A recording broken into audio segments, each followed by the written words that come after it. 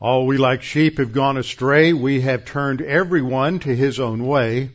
But the Lord has laid on him the iniquity of us all. For all have sinned and fall short of the glory of God.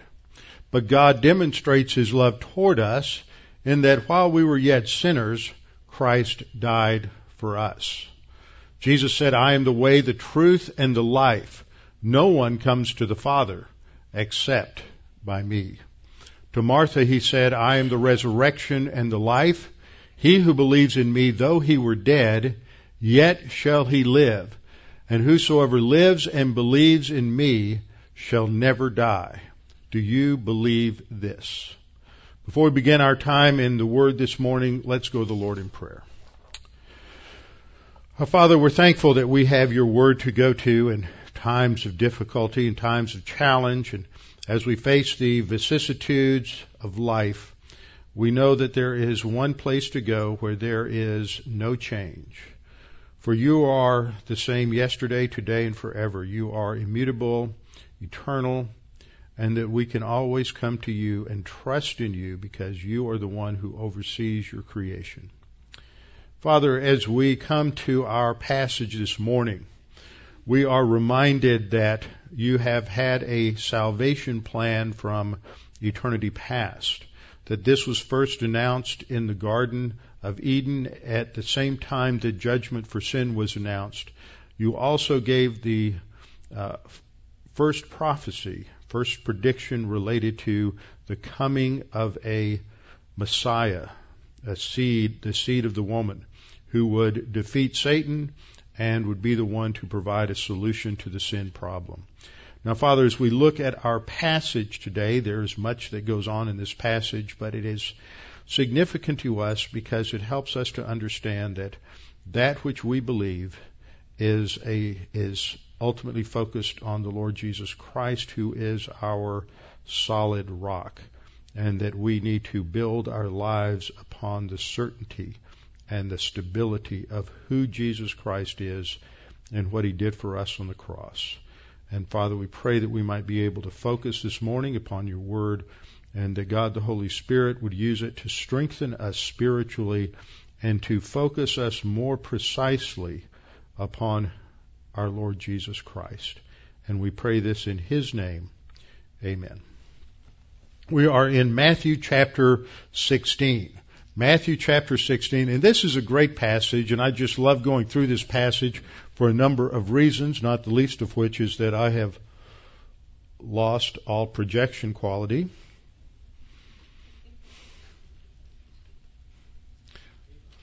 So, maybe it's the cable. Okay. Nope. It's not the cable. Try the other one.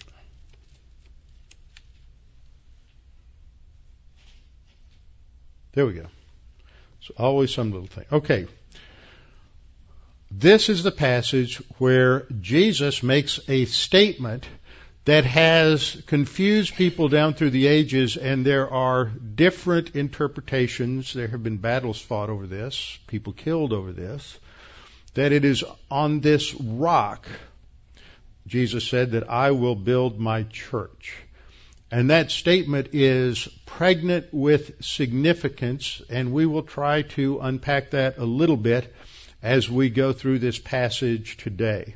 It's a passage I love to go through and love to teach because of the location where this transpired, and we've been there. If you've been to Israel, you probably have been there. If you've been with me, most likely you have been there, and it gives a certain depth to our understanding of what is going on in this passage. Often as we read through the Gospels and we pay attention to Jesus' teaching, we realize that Jesus is taking just the things of the environment, everyday things, everyday activities, and he uses those to teach some important doctrinal principles to his disciples. Whether he's talking about agricultural things, whether he's talking about meteorological things related to the storms in the Sea of Galilee, or like in this passage, he's standing with a magnificent backdrop of the huge rock escarpment at a location called Caesarea Philippi. And he uses that. He's not building an analogy off of this background, but like we have so often in Scripture, it provides an occasion for teaching something of great significance.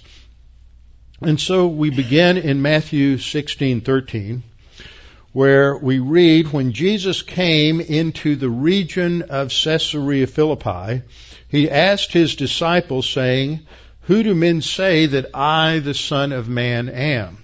Now there are parallels to this passage in Mark 8:27-30 and in Luke 9:18-21. That's Mark 8:27-30, which is 4 verses, and Luke 9:18-21, which is also 4 verses. So this is the longer account of the parallels that are found in the other Gospels. There are also some minor differences, but what we find is that Mark and Luke are summarizing it a little more and not bringing out all of the specific nuances that we find Matthew emphasizing in his text. So since we're studying Matthew, we'll focus more on Matthew. Now, the first thing we read has to do with some important information on background. When Jesus came into the region of Caesarea Philippi. Now, this is important. Here's our map, and we see that he has been down in the area around the Sea of Galilee. Previous to this, he had had a encounter with Herod, and there was some hostility there coming possibly from Herod Antipas, who reigned over Galilee. So he had pretty much avoided his territory for probably the past six or 8 months. They had crossed over into the territory of Philip the Tetrarch near Bethsaida. He had come back briefly over to the Galilee side. We had the episode with the disciples in the storm on the Sea of Galilee, unable to make any headway, and then early in the morning, before dawn, Jesus walked on the water. Peter then walked on the water. We see the emphasis as he's training them that they are to focus upon him and to trust in him, and that he's able to surmount any challenges, any difficulties, any obstacles in life as represented by the storms, the waves of the sea. Then he headed up into Gentile territory to the area of Tyre and Sidon, ancient area of Syrophoenicia, where the Canaanites are, and there he has this interesting encounter with the Canaanite woman, as Matthew emphasizes her bringing out the historic antagonism between the Canaanites and the Israelites. And he virtually ignores her, and she calls upon him using a messianic title, the Son of David.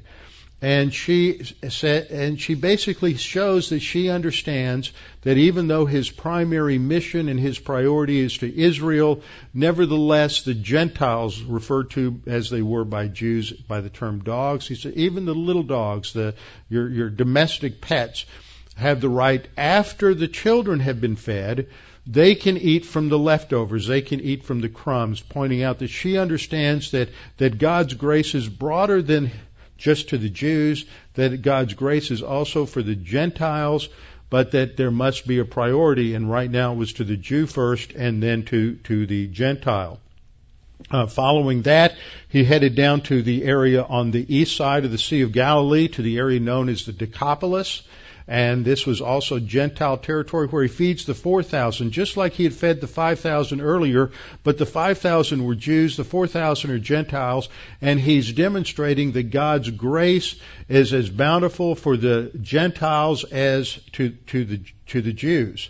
And then from there, he came back across to a location we're not certain of, probably around Magdala, and then they left from there, and they headed back over towards Bethsaida, and this is what we focused on at the beginning of chapter 16, where during this time he has this conversation with the disciples about not succumbing to the leaven of the Pharisees and the Sadducees, that is, their false doctrine, which ultimately related to the fact that they had rejected the Messianic claim. So all through this section, the focus again and again and again is on Jesus as the Messiah and understanding that. And so that forms the backdrop to this great conversation that he has with his disciples. So they've left the area of Bethsaida and they've headed north to this area of Caesarea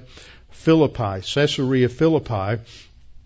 which was located almost as in the farthest northern part of Israel. Just to the west of Caesarea Philippi is located the ancient site of Laish. We mentioned that a couple of times in our study in 1 Samuel recently. That was conquered by the tribe of Dan during the period of the Judges. In Judges chapter 17 and 18, that's described. And from that point on, that area became known as Dan. And usually when Israel was described in terms of its northern and southern extremities, it's described as from Dan to Beersheba.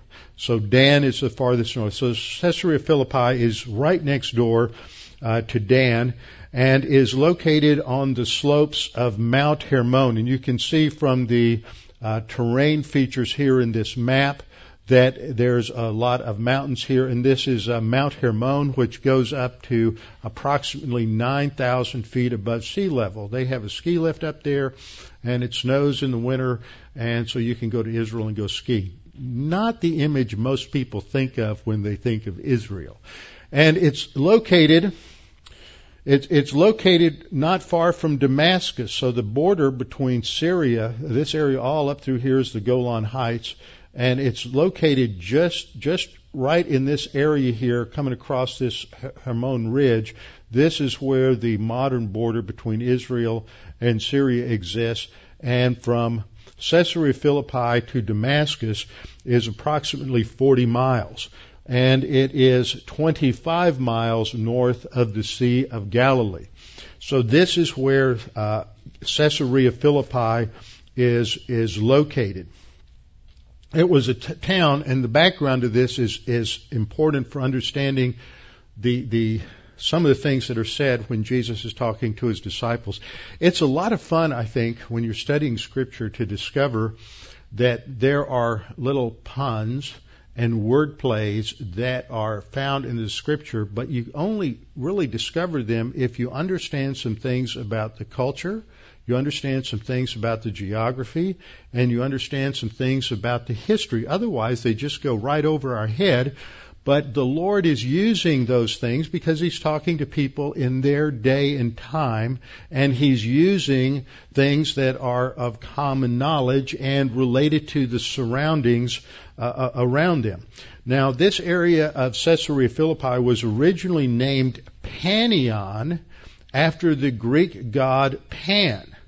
Okay, and it was then changed to the name Paneas, P-A-N-E-A-S. It was a scene of a major battle between Antiochus III as he was battling to seize more of this territory from the Ptolemies around 200 BC. Herod was later given the gift, this is Herod the Great, was given this city as a gift by Caesar Augustus, and in order to honor him, Herod built a marble temple to Augustus here. Now, the Herods were masters of the doctrine of sucking up.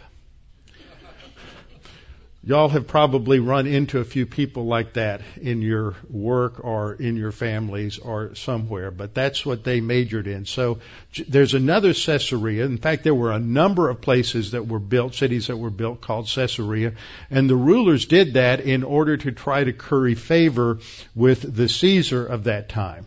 And so the Caesarea that we usually talk about or have often talked about, where Cornelius was located in Acts chapter 10, is called Caesarea by the Sea or Caesarea Maritima.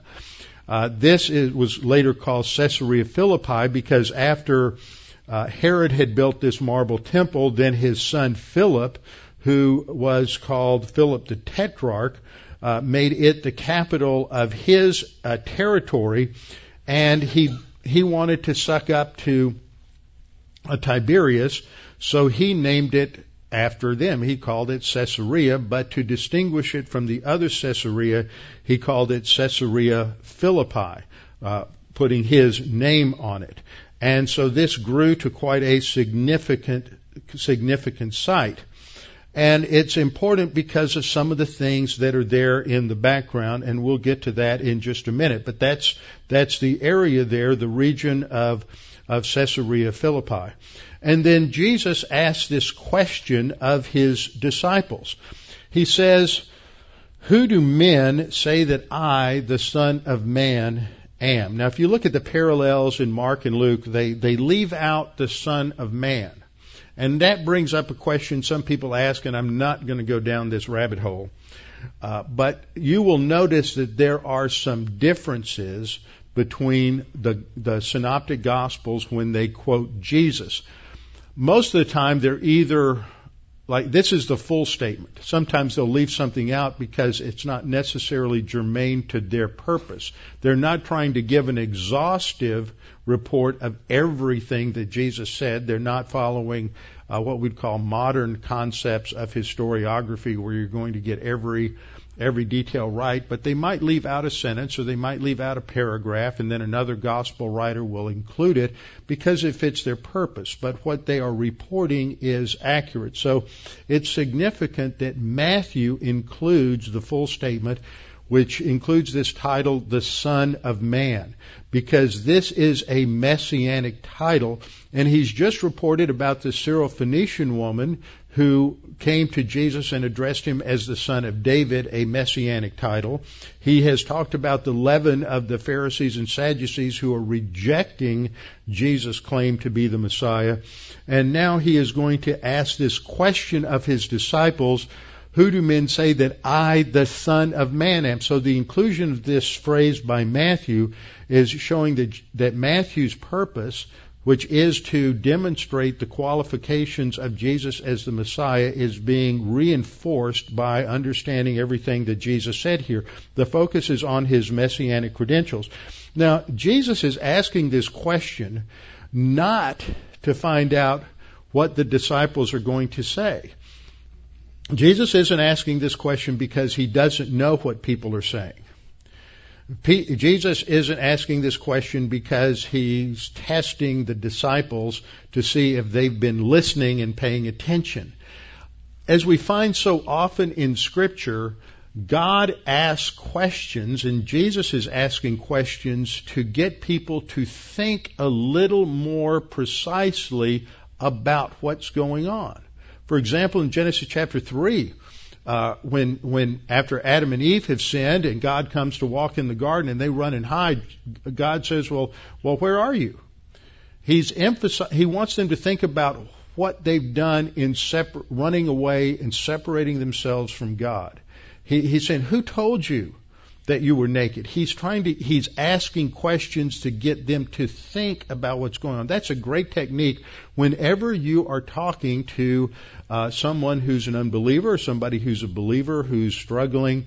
It's hard for a lot of us. We know the answer, and we want people to understand that we know the answer, and so we want to jump right in there ahead of time, and we function out of impatience and certain degrees of arrogance, and we want to show what we know rather than leading people to the answer by asking them questions.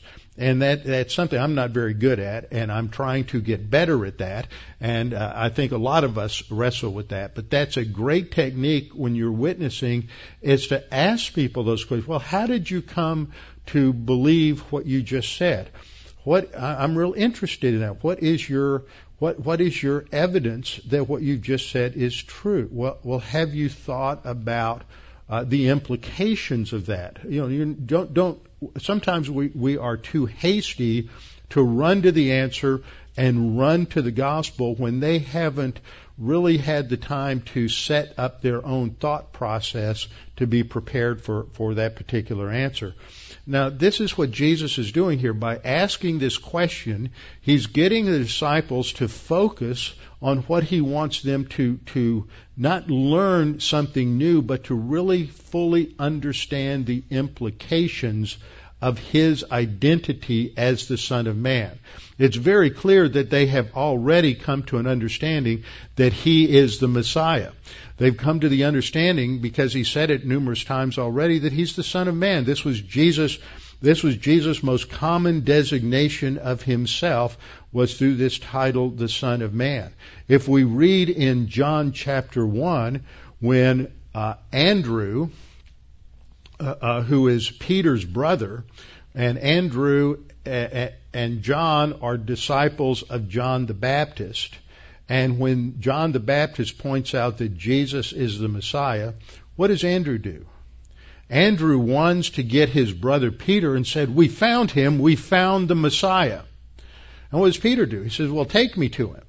So from the very beginning of Peter's relationship with Jesus Christ, he understands that Jesus is the Messiah. So when we get to Matthew chapter 16 here, this is not some new awakening on the part of Peter, that he's just now really coming to grips with the fact that Jesus is the Messiah.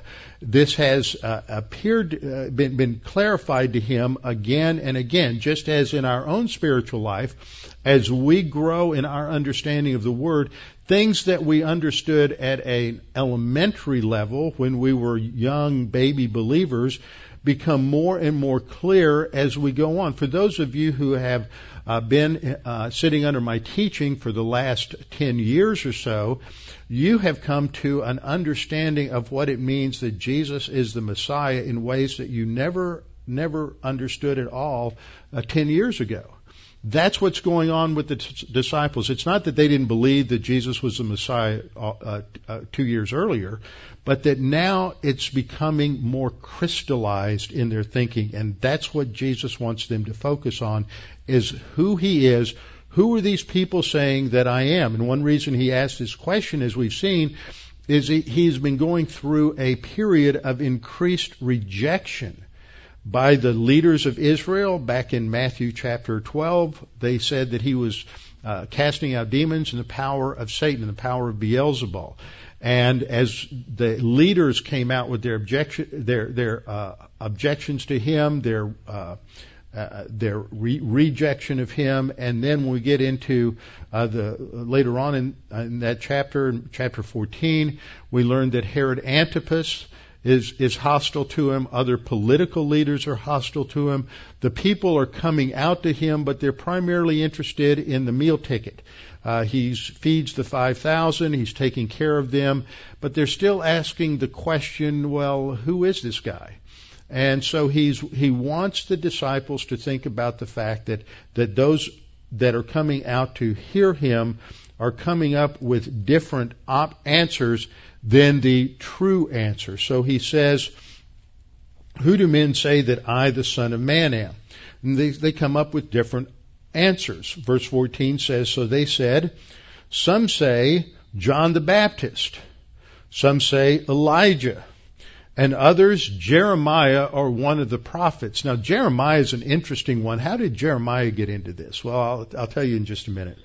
The reason they say, some say John the Baptist, remember, even Herod Antipas in Matthew 14 thought that Jesus was a reincarnation of John the Baptist. He's loaded down with guilt over having executed John the Baptist, giving the okay for John the Baptist to be beheaded.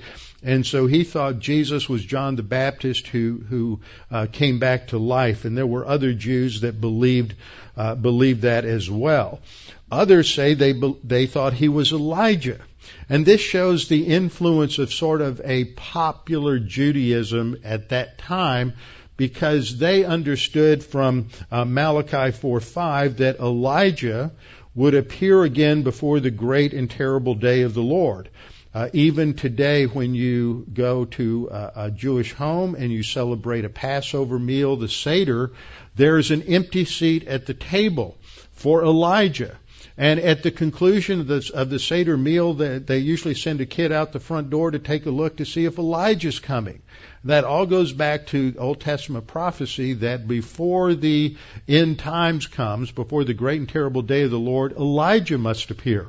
And indeed, we know from our study of John the Baptist that if Israel had accepted the message of John the Baptist in Jesus, then John the Baptist was the one who would have fulfilled that Elijah-type role, but because they rejected him, he was not. So they thought that, well, maybe this is Elijah, and we're about to see the end of times. He's preaching this gospel about the kingdom, so maybe that's it. Others thought that he might be Jeremiah. Now remember, Jeremiah was not a popular prophet at his time. He was announcing that the Babylonians were about to come and destroy Judah, and that the people needed to turn back to God, but even if they did, that would not put off the coming judgment, but that would enable them perhaps to survive. And Jeremiah later became, even though he was rejected by his generation, in the post captivity period, once the Jews had returned to the land, Jeremiah's respect had gone up a notch or two, and he was revered by the rabbis. And if you look at a couple of the books in the Apocrypha, that's the non-canonical section, the Roman Catholic Bible has it in their Old Testament. Jews have never accepted the Apocrypha as part of their Old Testament canon. But these books are helpful historically. They're not inspired by God, but they do give us a lot of information about that intertestamental period from the end of the Babylonian captivity to the coming of Christ. And in 2 Maccabees, chapter 2, verses 4 through 8, there was a view that Jeremiah had, in order to protect the Ark of the Covenant and some of the temple furniture, taken them to Mount Nebo and hidden them in a cave on Mount Nebo.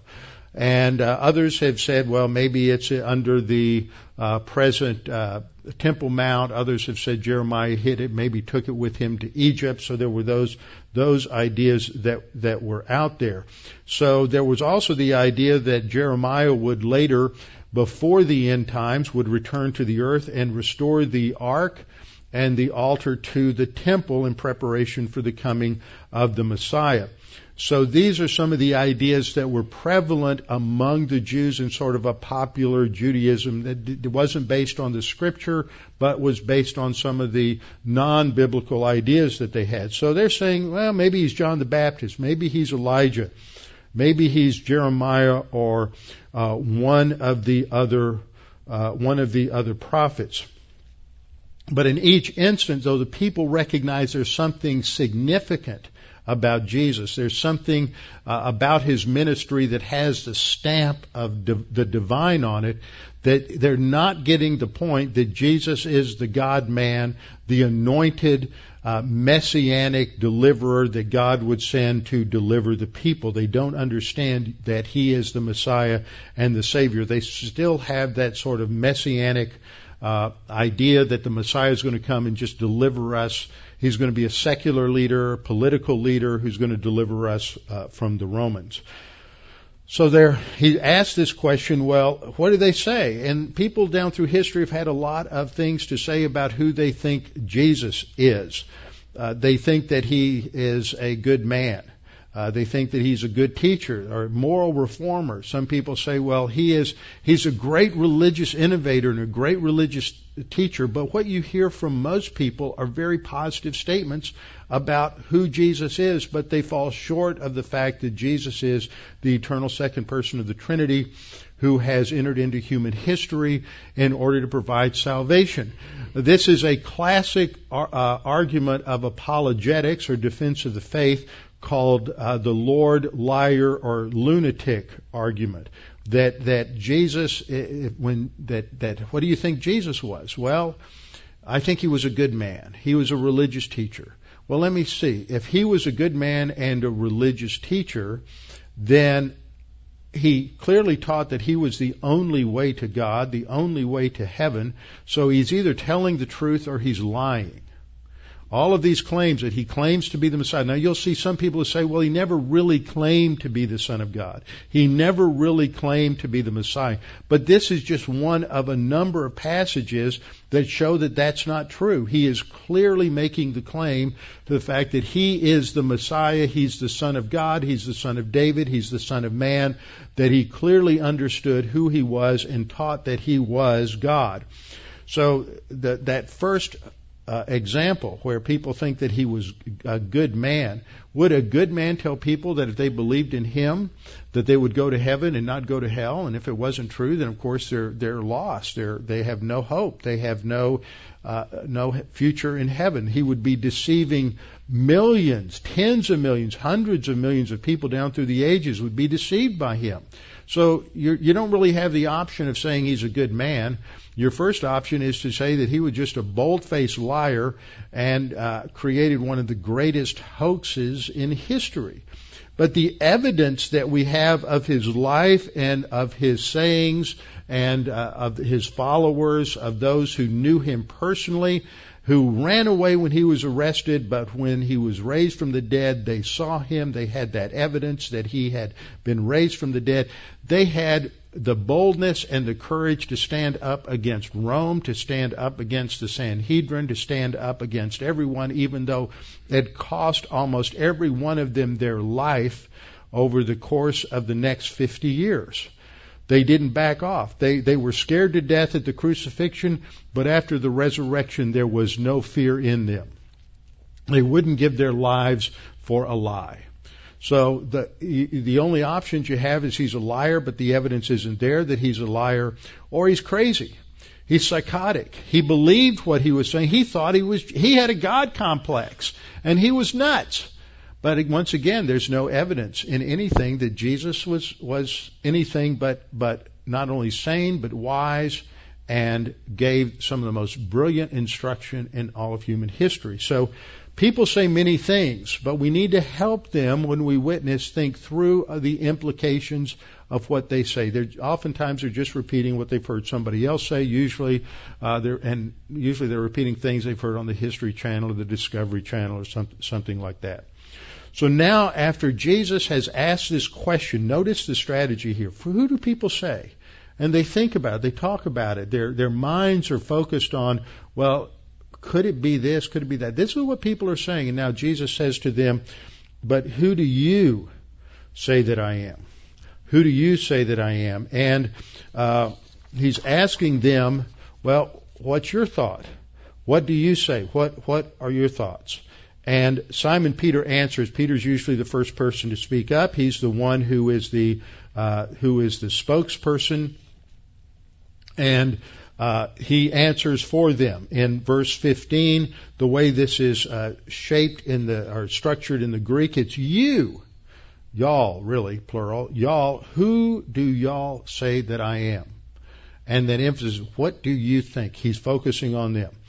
In verse 16, Peter says, you are the Christ, the Son of the living God. Now, when we look at this, we have to remember that the word Christ in English is just an anglicized form of the Greek noun Christos. And Christos begins with the Greek letter chi, which looks like our X. This is one of my little no extra charge observations here. The first letter in Christos is the Greek letter chi, which looks like an X. A lot of Christians I've heard over the years, I remember hearing my mother say this, I just can't stand it when people use the abbreviation Xmas. That just seems blasphemous. Well, that's called historical ignorance. Because in the early church, words like Christ were often abbreviated with the first letter, which looks to us like X.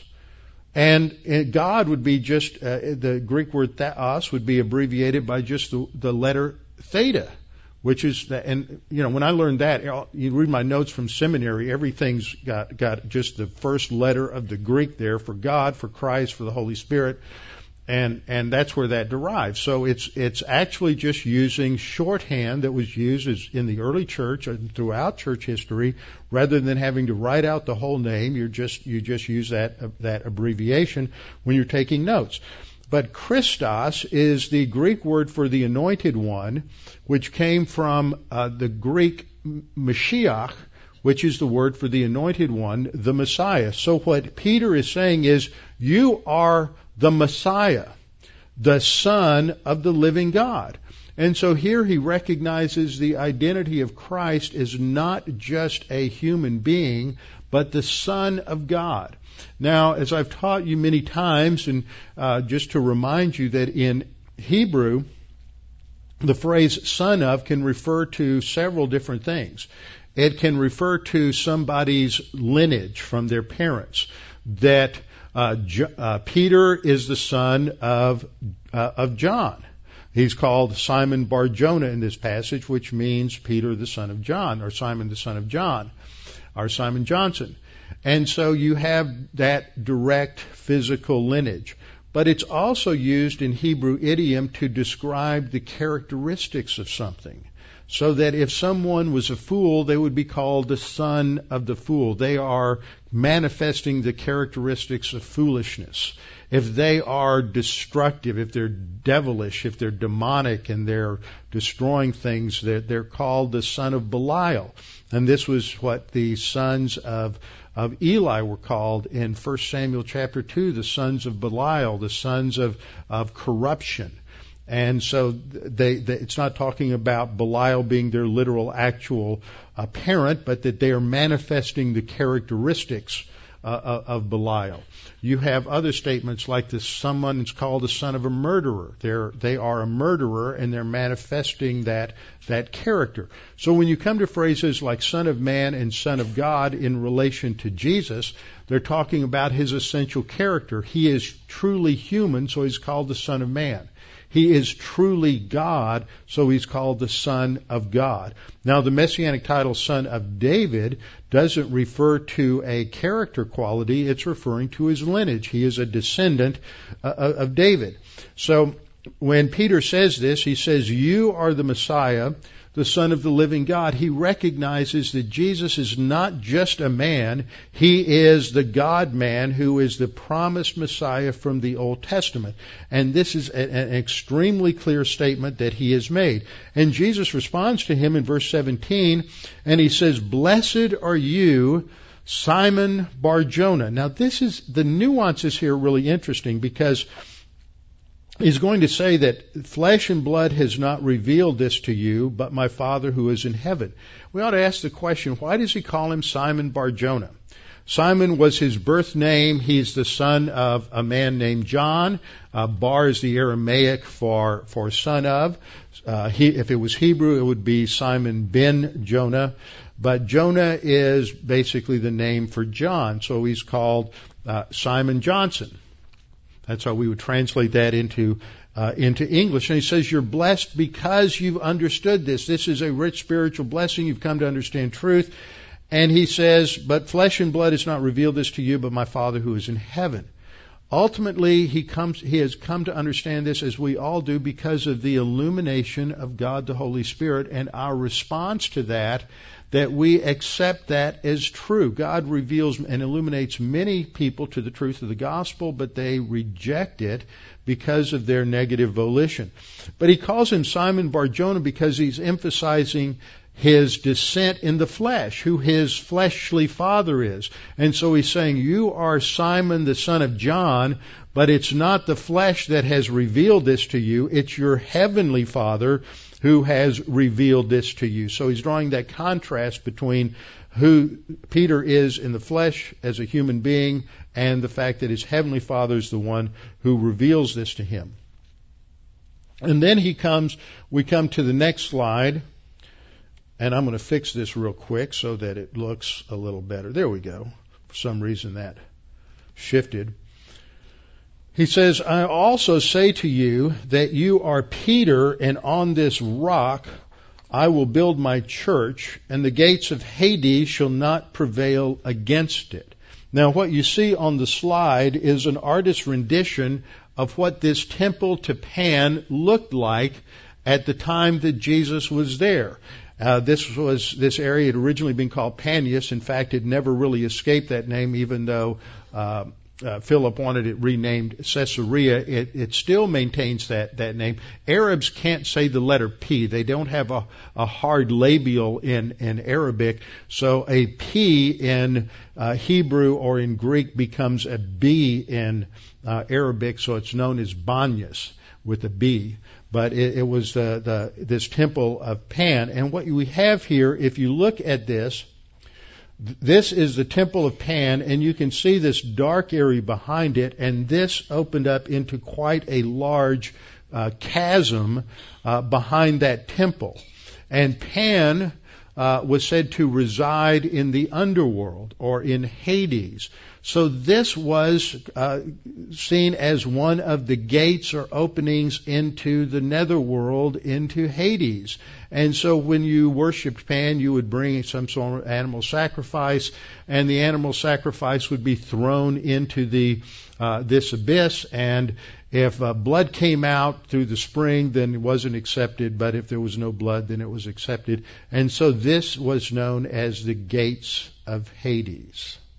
Okay?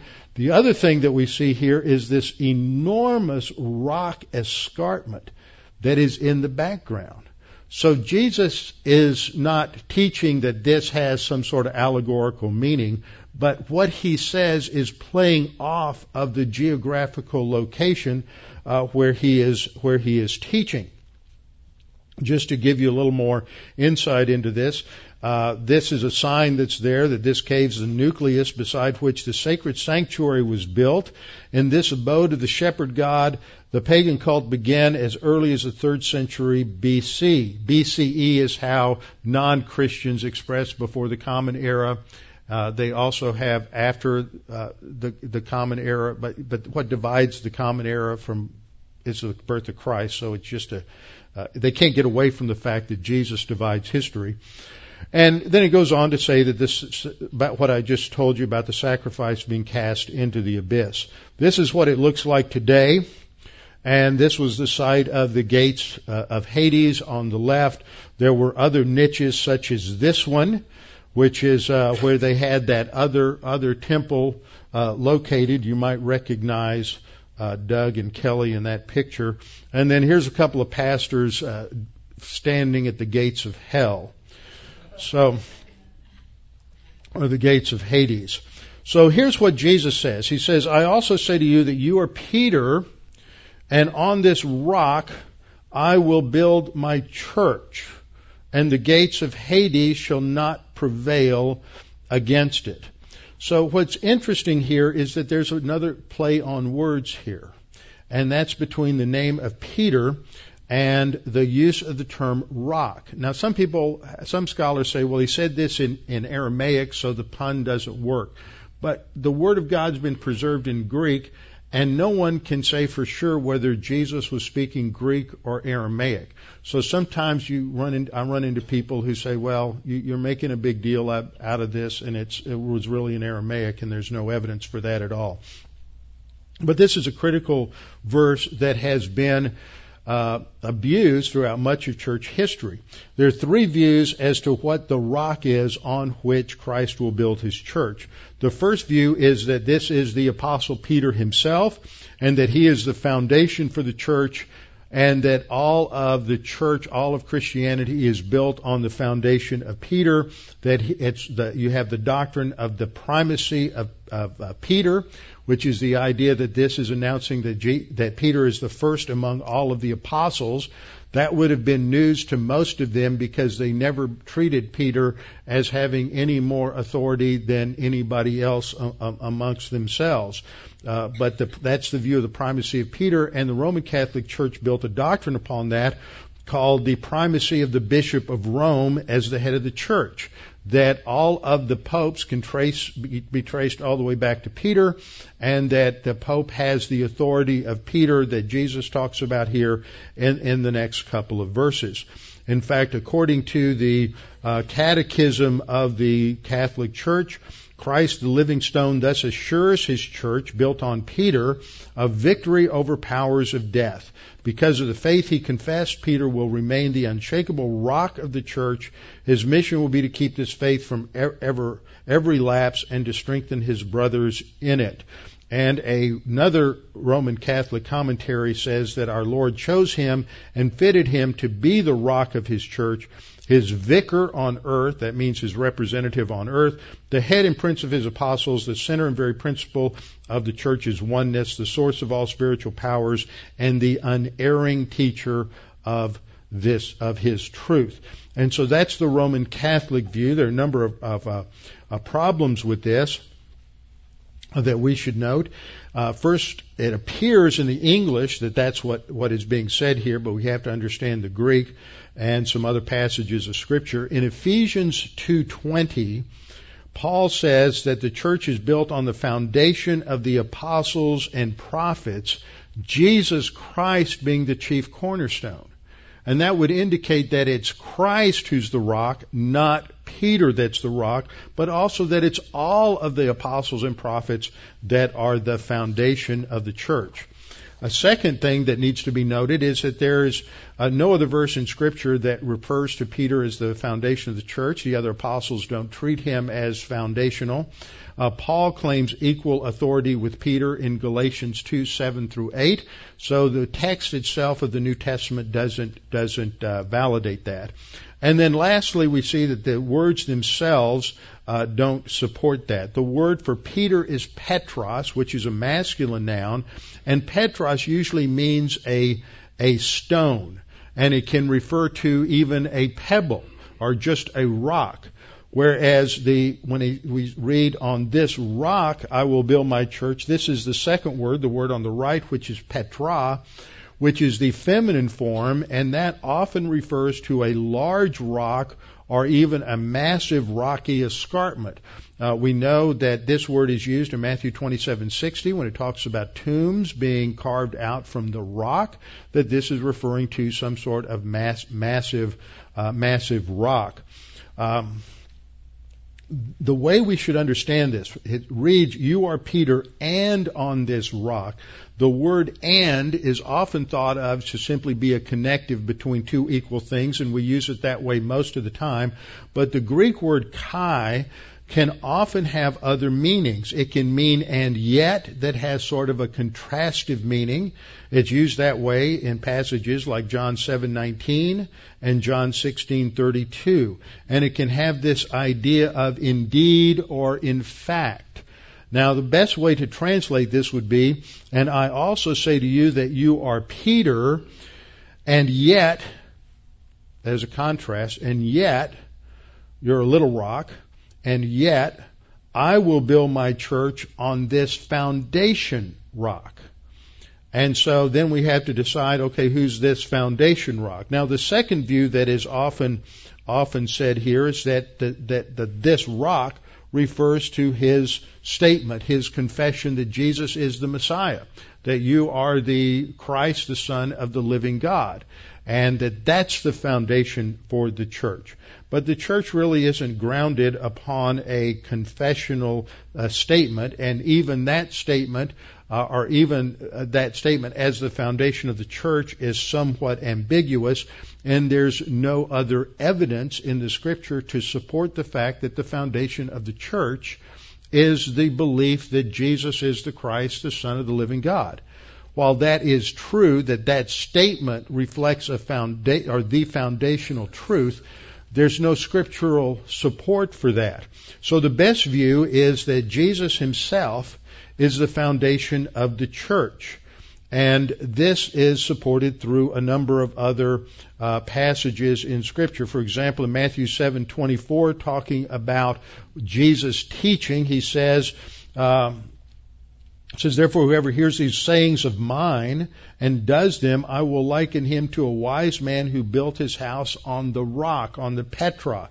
So it refers to the teachings of Christ. In 1 Peter 2, 4 and 5, we come to him as a living stone, rejected by men, but chosen by God and precious. And then Peter says, you also as living stones are built up a spiritual house. So that's built on top of that major foundation. And 1 Peter 2:6, it goes on to say, it's also contained in Scripture, behold, I lay in Zion a chief cornerstone, elect and precious, and that refers to the Lord Jesus Christ, as in verse 7, he's the stone which the builders rejected, and now he's become the chief cornerstone. 1 Corinthians 10:4 says, in reference to the Old Testament wilderness wanderings of Israel, that they drank of that spiritual rock that followed them, and that rock was Christ. And then we can go back to a number of passages in the Old Testament that refer to God as the rock. For example, Psalm 18:31, for who is God except the Lord, and who is a rock except our God? The Lord lives, blessed be my rock, let the God of my salvation be exalted. So the best interpretation here is that the rock that Jesus is talking about, he says, upon this rock, he's referring to himself as the chief cornerstone. And then in Matthew 16:18-19, he says that, in verse 19 he says, and I will give you the keys of the kingdom of heaven. Now a lot of people think that a key is something important because it opens a door. And so what he's talking about is that Peter is going to give you access or deny access into heaven. But that doesn't fit the context. First of all, we've seen that the phrase kingdom of heaven always refers to the future literal millennial reign of Christ, not heaven. Okay, so it's referring to the millennial kingdom. So Peter isn't going, all believers are going to be in the kingdom. They're going to be resurrected and in the kingdom, whether they're Old Testament saints or whether they're church age believers or tribulation saints. They're all resurrected. They're all going to be in the kingdom. So that really doesn't fit. There's another option, and that is that the keys represent authority. They're a symbol for authority, and for the Jews, the key was the symbol of the authority of the scribe. The scribes were the ones who handled the Word of God and had the authority of interpretation. And so the Lord is promising Peter an exalted position of great authority in the future earthly kingdom, and this is supported by other passages like Matthew 19:28, which promises a throne for each of the disciples from which they'll judge the 12 tribes of Israel, and the saints are said to judge the world in 1 Corinthians 6:2. So this fits better. It talks about that Peter is going to have a future authority in the kingdom, not now. He's not determining who gets to heaven and who doesn't, but this is a kingdom authority in the future. And this is supported by the next line, I will give you the keys of the kingdom of heaven, and whatever you bind on earth will be bound in heaven, and whatever you loose on earth will be loosed in heaven.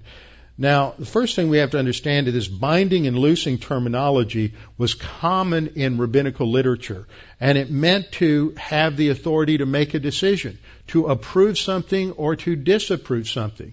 And so you would have a well-respected rabbi, and you would go to the rabbi and say, well, Rabbi, can I do this on the Sabbath? And the rabbi would think about it, would consult the oral law, and he would say, yes, you can, or no, you can't. So it has to do with making decisions, a reference to their judicial authority.